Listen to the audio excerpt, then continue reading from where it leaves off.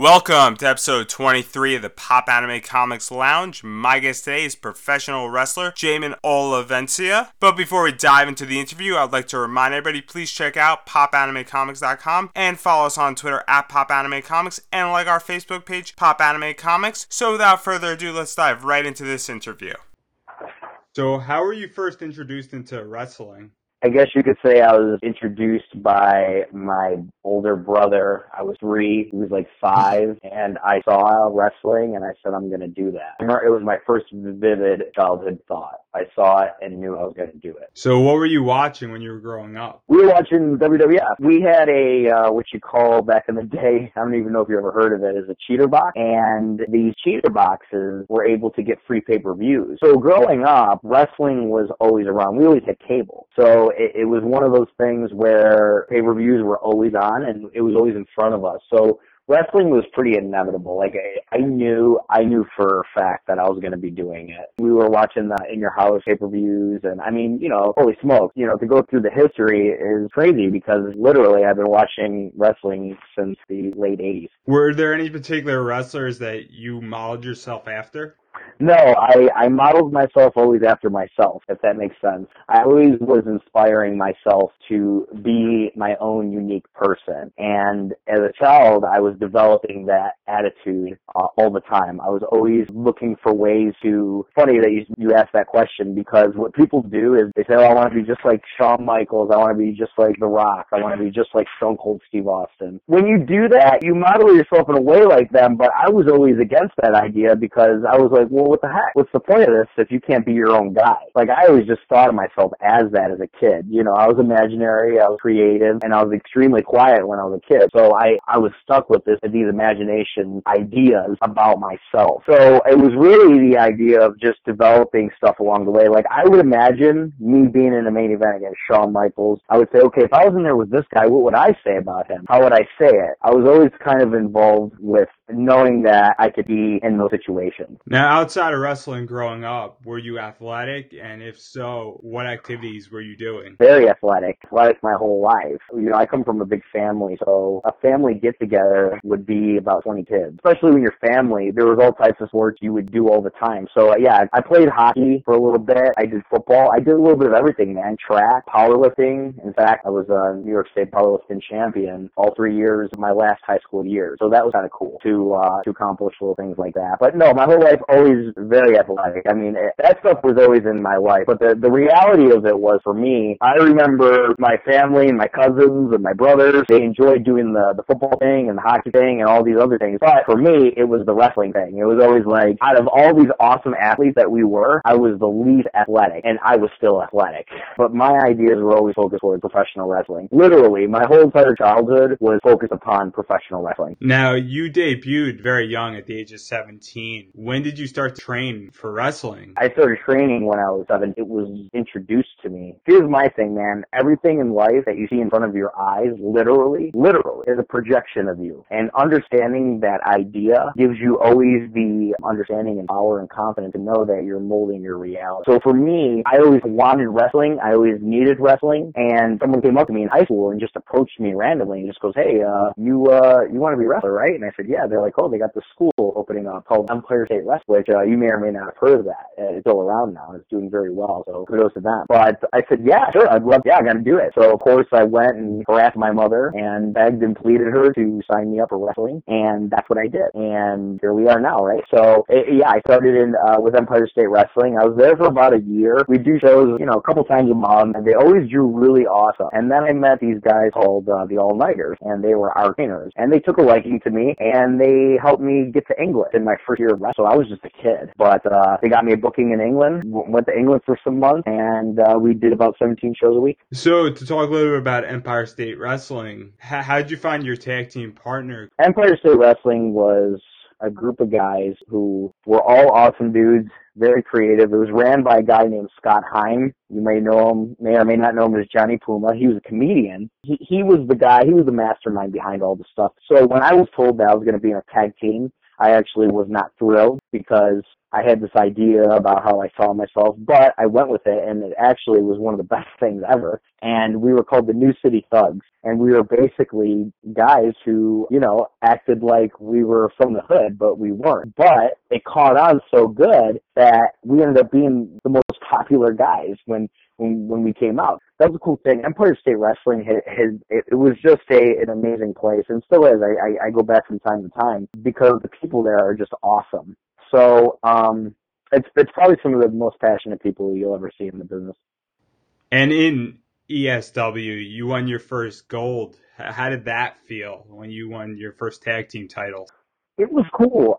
But for me, man, honestly, I always knew I was worth a title, worth a whatever. It was never shocking to me. Like, I was never shocked that I got a title. If they said, hey, you're going to win the championship tonight, I was like, yeah, I know I am, because I know what I was always worth. You know, and that sounds a little egotistical, and I don't want it to come across that way. But the reality is I was so confident in myself. Those things, when they happened, it was more expected. It wasn't like, oh, this is cool. Oh, you know, I really never had that happen to me, to be honest with you, throughout my whole career. Because everything I had experienced and have been experiencing is everything that I always knew I was going to. And there's something comforting in that, knowing that. So to talk a little bit about your England experience. It was a few months, and it was 17 shows a week. We would do 3 shows a day. There were these things called holiday camps, and they were basically resorts where people can go and take their families, and wrestling was just one of the main things there. And we would literally do 2 to 3 shows a day. And what I mean by that and what that entailed is that we would do one show at like noon and then drive to another show that had to be at 3 and vice versa. And then one at 6. So it would be like noon, 3, and 6. And like I said, it was like 2 to 3 shows. Like some days would be 3, some days would be 2. One would be like 1 at noon, 1 at 6 p.m. It was awesome though. I mean, the experience, like looking back, I wish I picked up more over there because I was just so fresh into the business. I didn't even really know much either. You know, looking back, I'm like, damn. But at the same time, it was an awesome experience. It was everything that was expected of me. So when I was experiencing these things, I was like, this is freaking awesome. England was awesome too. Now, when you were in England, did you notice a difference between an American style of wrestling and an English and British style of wrestling? Yes and no, because at the time I was so new to the business that it was easy to teach me something because I didn't have a preconceived idea. They'd say, hey, this is a British style of doing it, but I didn't know the difference between a British style or an American style at the time. You know, I just wanted to get in the ring. I just wanted to bust my ass and wrestle. So I really didn't know. I didn't see the styles of that. I really didn't. And you know, that when I came back and did ESW or Empire State Wrestling, as you know, and did other bookings in the area, I saw how skilled I was. That always was the safe one. The more experience you get, you're just over-prepared for certain things. But really, you know, they use the word over-prepared didn't really happen until I hit Ohio Valley Wrestling. How were you introduced to the promotion of Ohio Valley Wrestling? Okay, so I came back from England, and I had saved money, and I knew OVW was where, by the way, when I was in high school, I would look up WWE or WWF, whatever, and I was like, how do I get there? And I never understood how to get there. So, but then one day on WWE's website, it had a link OVW. It didn't stay there long, because I recall trying to go back to it from the WWE's website at the time, and they didn't have it, so they took it down. So I don't know if they were just experimenting or what, but either way, it was on their website for like a day. I used to be on that stuff all the time. So I clicked on OVW and see John Cena, Randy Orton, all these guys that you see today. And they were just younger then, and I was in high school. So I'm like, okay, so it's saying it's the developmental. So I was just interested in all that. I was like, okay, I got to get there. So how do I get there? I'm looking up stuff, and I sent them a package video. It's so funny because I saw it years later. I sent them something, and at the time, Carlito just debuted. I didn't know how wrestling business works, so I took a picture of me in my house, and I sent OVW package thing, and I told them about my story and how passionate I am, and I told them I wanted to work with Carlito, like I want to be his manager or something, or a tag team. Like I was assuming I could just talk my way into this, and of course they never got back to me. Going back to OVW and how I got there, you know, once again, I saved my money, so I already knew, I was aware of OVW, so when I was in England and the money I saved up, I said, okay, I'm gonna go out on a whim. And at the time, I just started college. I was studying psychology, and I was like, I'm gonna totally drop out of college. I just started it. That's what I did. I was missing courses because I was in England. I was already kind of breaking the rules from the start. There was really no question. So I knew when I was in England, I was gonna go right to OVW, and that's what I did. Me and my buddy who had trained me and got me to England, we went down to OVW together, and I started in the beginner's class. At the time, I had enough money to pay for all the tuition of it. It was really just the idea of just training my butt off every day there. There was a beginner's class. Started in the beginner's class. I lasted there for 2 weeks. That was the one thing England gave me. When I went to OVW, I don't know if I was necessarily quote-unquote good, but I had an idea, and it was because I just trained a lot in England. So once again, I felt like I was prepared on some level. So by the time I got there, I only lasted in the beginner's class for 2 weeks. They said, hey, you can go up to the intermediate class, and that was Rip Rogers, who ended up really being my mentor, throughout my whole career on some level. He showed me the idea of just being a badass in the ring and having emotional intelligence, and that to me was all just fascinating. And he was such an asshole too, by the way. He was a hard coach, and I mean that in a good way. He really centered us. He really taught you your craft wrestling. You go to wrestling schools, and what Rick does is he just makes you wrestle. Doesn't matter what the deal is. He gives you as much experience of just going, that you as an artist, it's easy to perfect these things. It was easy for me to get into any situation in any type of match, and at the time, I just got to OVW. I had my first dark match in WWE, and that's something OVW provided. It opened a lot of doors for me. So really making the decision to just get up and do it made a huge difference in my life. And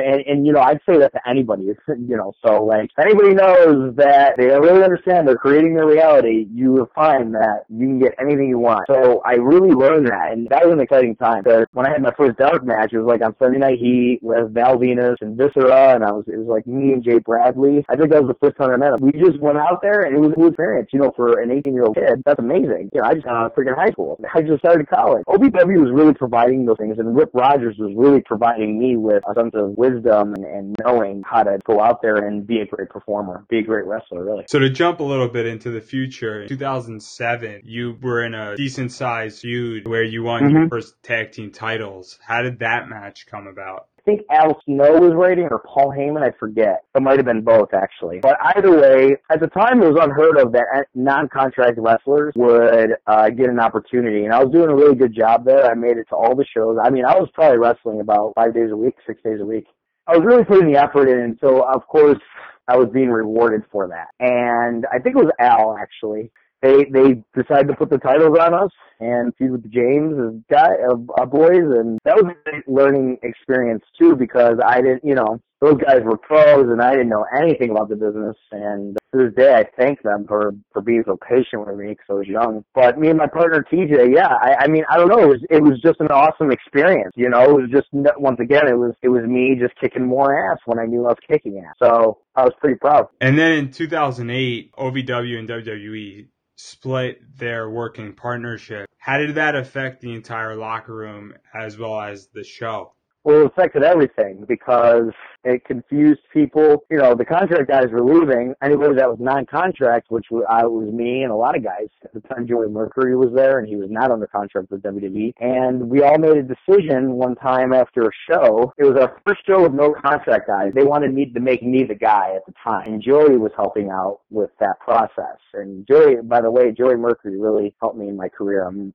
always very thankful for him. Me and him got in the feud right away, and that guy really taught me a lot. It was a tough time because we felt like we had something to prove, and time went on. We were doing good, but then people weren't showing up as much, and it wasn't as exciting to, they had to, it was like all these new characters they were developing, because anybody that, by the way, when WWE left, there was only a few guys that were non-contract wrestling on the OVW television show with the contracted guys.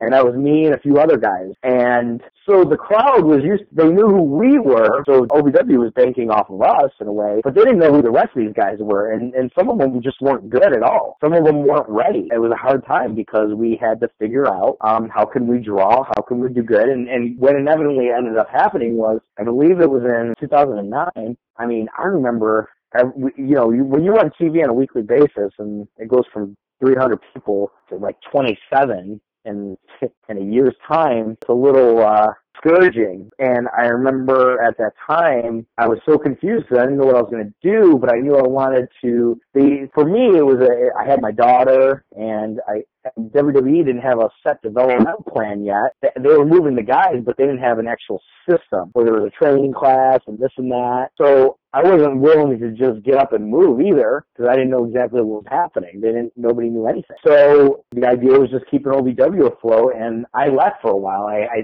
think it was it wasn't long. I think I say it was long, but it wasn't. It might have been like 3 months. I went away for a while, and I rejuvenated, and a few of the other guys came back, and I remember at the time, in between that time, there was a thing called AWE starting up. We were focusing on that because that was another opportunity and it was a paying gig, so we took less time away from OVW. But I remember I made the decision to go back to OVW, and I was excited, and when I came back, I remember the fans were so excited. There was like 30 people in the crowd, and they were just so excited to see me. And I remember I took upon this whole new attitude. I said, okay, I'm gonna effing raise this company up. And me and the guys collectively ended up doing that. We ended up drawing awesome. And I mean, since 2010 and on, probably till last year, I left OVW in 2014. Up until last year, I mean, we've been doing great. I guess we did something right. Now, to talk about some of your accomplishments in OVW, the highest amount of reigns for the television title, do you feel that when you first won the title and then when the feuds that ensued helped to raise up, and draw higher numbers for OVW?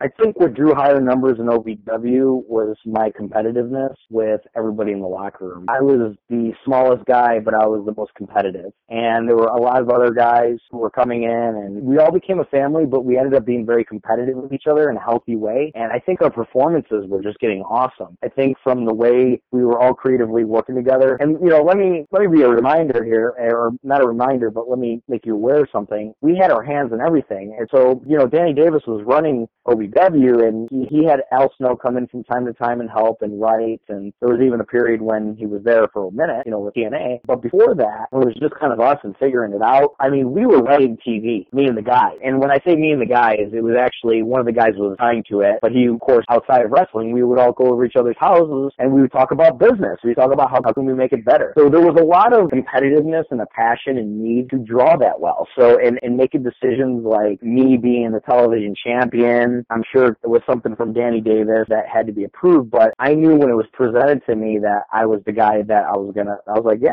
it makes sense. And it was funny because I was television champion for so long, so many times, and they would never give me the heavyweight championship. I had such an issue with it. I had a chip on my shoulder about it because I was the best there. And what I mean by I was the best there, I mean when I walked out there, people were on fire for me. And I always saw that. I said, these people are on fire for me. You would think I was John Cena, and on some level, I am those type of guys because that's what I was producing. And I used to have a chip on my shoulder on the fact that they weren't highlighting me the way I wanted to. And then eventually, of course, as you know, and we'll probably get to as time went on, that ended up overtaking everything because I had a fan base that was just too big to ignore. So that was really cool to experience that, I would say. And obviously, which led me in the future with, and then TNA came in and they wanted to make one of the TNA guys a champion.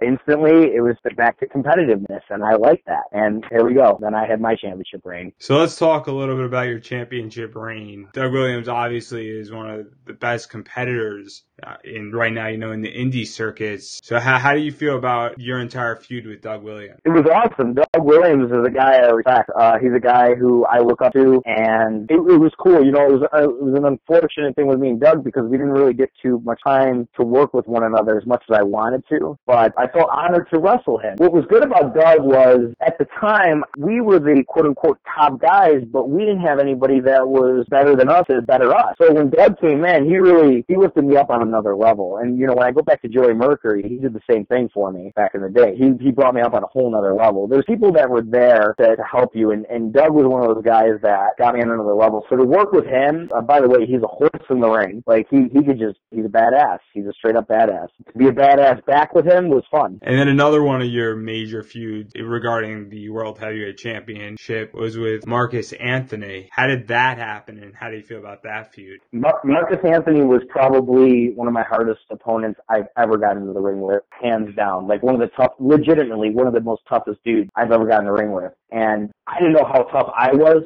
until I fought a guy like him because he was that tough. Like, I used to say, holy cow, how am I walking today? He's a brilliant man in a lot of ways because he brings an emotion to the game that I love. He was in the ring, like I said, he was a beast. I didn't know if I was going to walk out of there alive for real. And that's not a knock on him. That was just the experience, and he brought that realness to him. He brought what a Brock Lesnar brings to WWE. That's what Marcus Anthony brings. And I respect that because I enjoyed that. I enjoyed to thrive and put myself in situations that were dangerous like that because I knew it was putting on a good product for people. And I also knew that I can come out safe, even when I was not sure if I was going to come out safe. And throughout your entire OVW tenure, do you have a favorite match that you were a part of? Man, that's a really hard question. I don't. And it's because I've had too many memorable matches, too many to even count. And that's like me asking you what favorite song of all time. You may give me one, but deep down in your heart, you're like, damn, but that one's pretty good too. A question like that's really hard to answer, I feel. I don't feel like I can give an answer that would really honor everything else that I've done to everybody else because it's been that awesome of a ride. I say that my most favorite time in Ohio Valley Wrestling was when I was my championship reign because every match I had, literally, I was working 4 days a week, was solid every single night. I don't think I had a bad match during my title reign, and that made me feel proud about something because everybody in the locker room was all together. Everybody was in sync. Everybody wanted to be the best match on the card, and that was just a very competitive time. So I'm really, when I think about, you asked me about our best match, I say best time was probably here.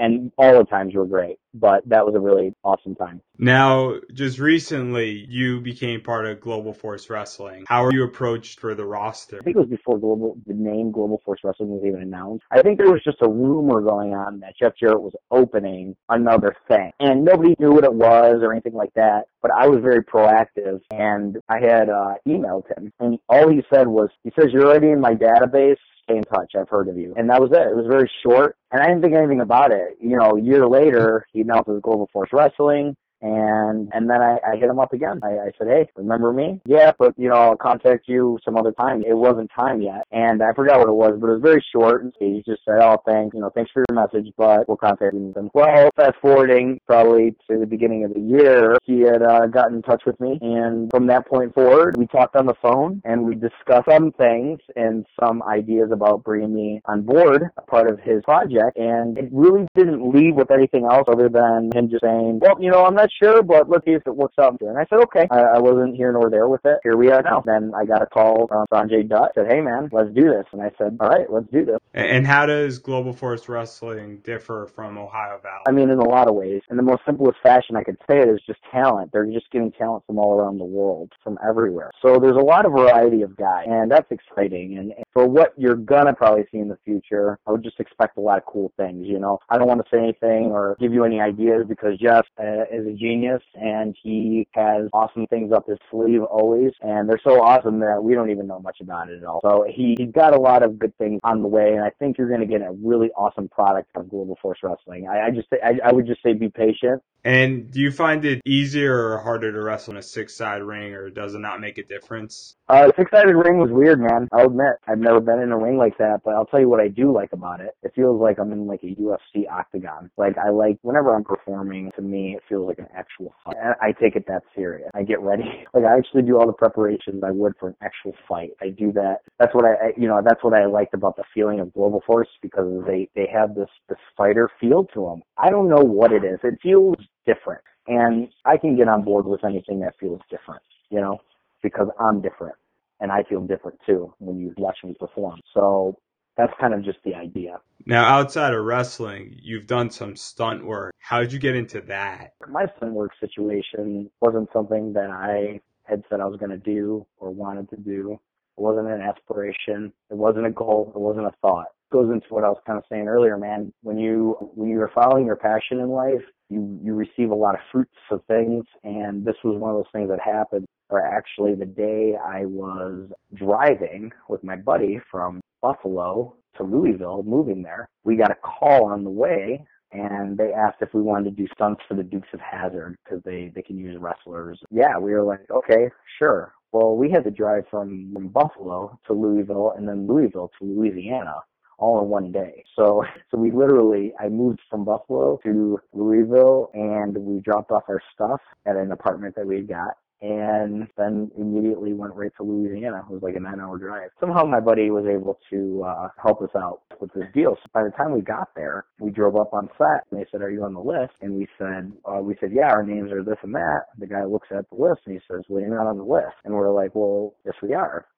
Or we should be. We were called by this person." And he's like, "I'm sorry, you're just getting on the list." So at that time, I was really upset. So I was like, well, shit, we just drove all this time for this? Tell us no? So we were told no. And my buddy goes, "Hang on, we'll figure it out." And it was like a huge field. So there was many different entrances you can enter. So we said, okay, let's just try entering in a different way. So that's what we did. We parked and we just walked around and we acted like we were supposed to be there. And it helped out a lot because when we were walking around, someone goes, "Hey, are you guys wrestlers?" And we're like, "Yes." He goes, "Yeah, we've been looking for you guys. You guys are late." And we're like, "Well, we're not on the list." And he said, "Yes, you are." And we said, "No, we're not." And he looks at the list and he says, "Oh, you're not on the list." And we were like, "Yes." So it was just an interesting time. We did stunts, man. I got in a car and they attached my car to a truck, and this is for Johnny Knoxville. And then they had my other buddy do it. He had blonde hair, and they had many stuntmen, by the way. It wasn't just like me and my buddy. It was like there were other guys who looked like the actors there, but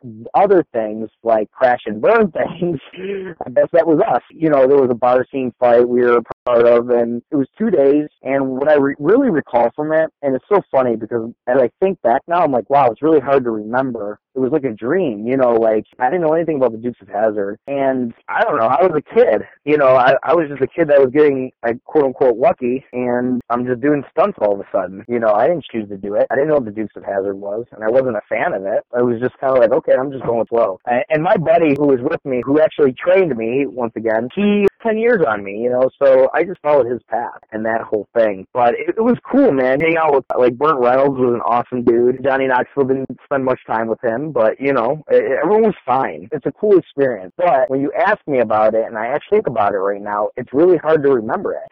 I find that interesting, Life is dreamy like that, but it was a cool experience. And also, you do motivational speaking. How'd you get into motivational speaking? I got into motivational speaking through talking to schools through Ohio Valley Wrestling. They had a program for a summer. This was back in, I want to say 2009. They had a program where they had us on a schedule. We got to do that every day at different schools. It was really cool. I found it passionate. I was talking, my friends would talk, and they're like, "Yeah, be positive." And I'm like, well, it's not just be positive. It's put yourself in a mood of just always gratitude and feeling good. And, I had to get detailed.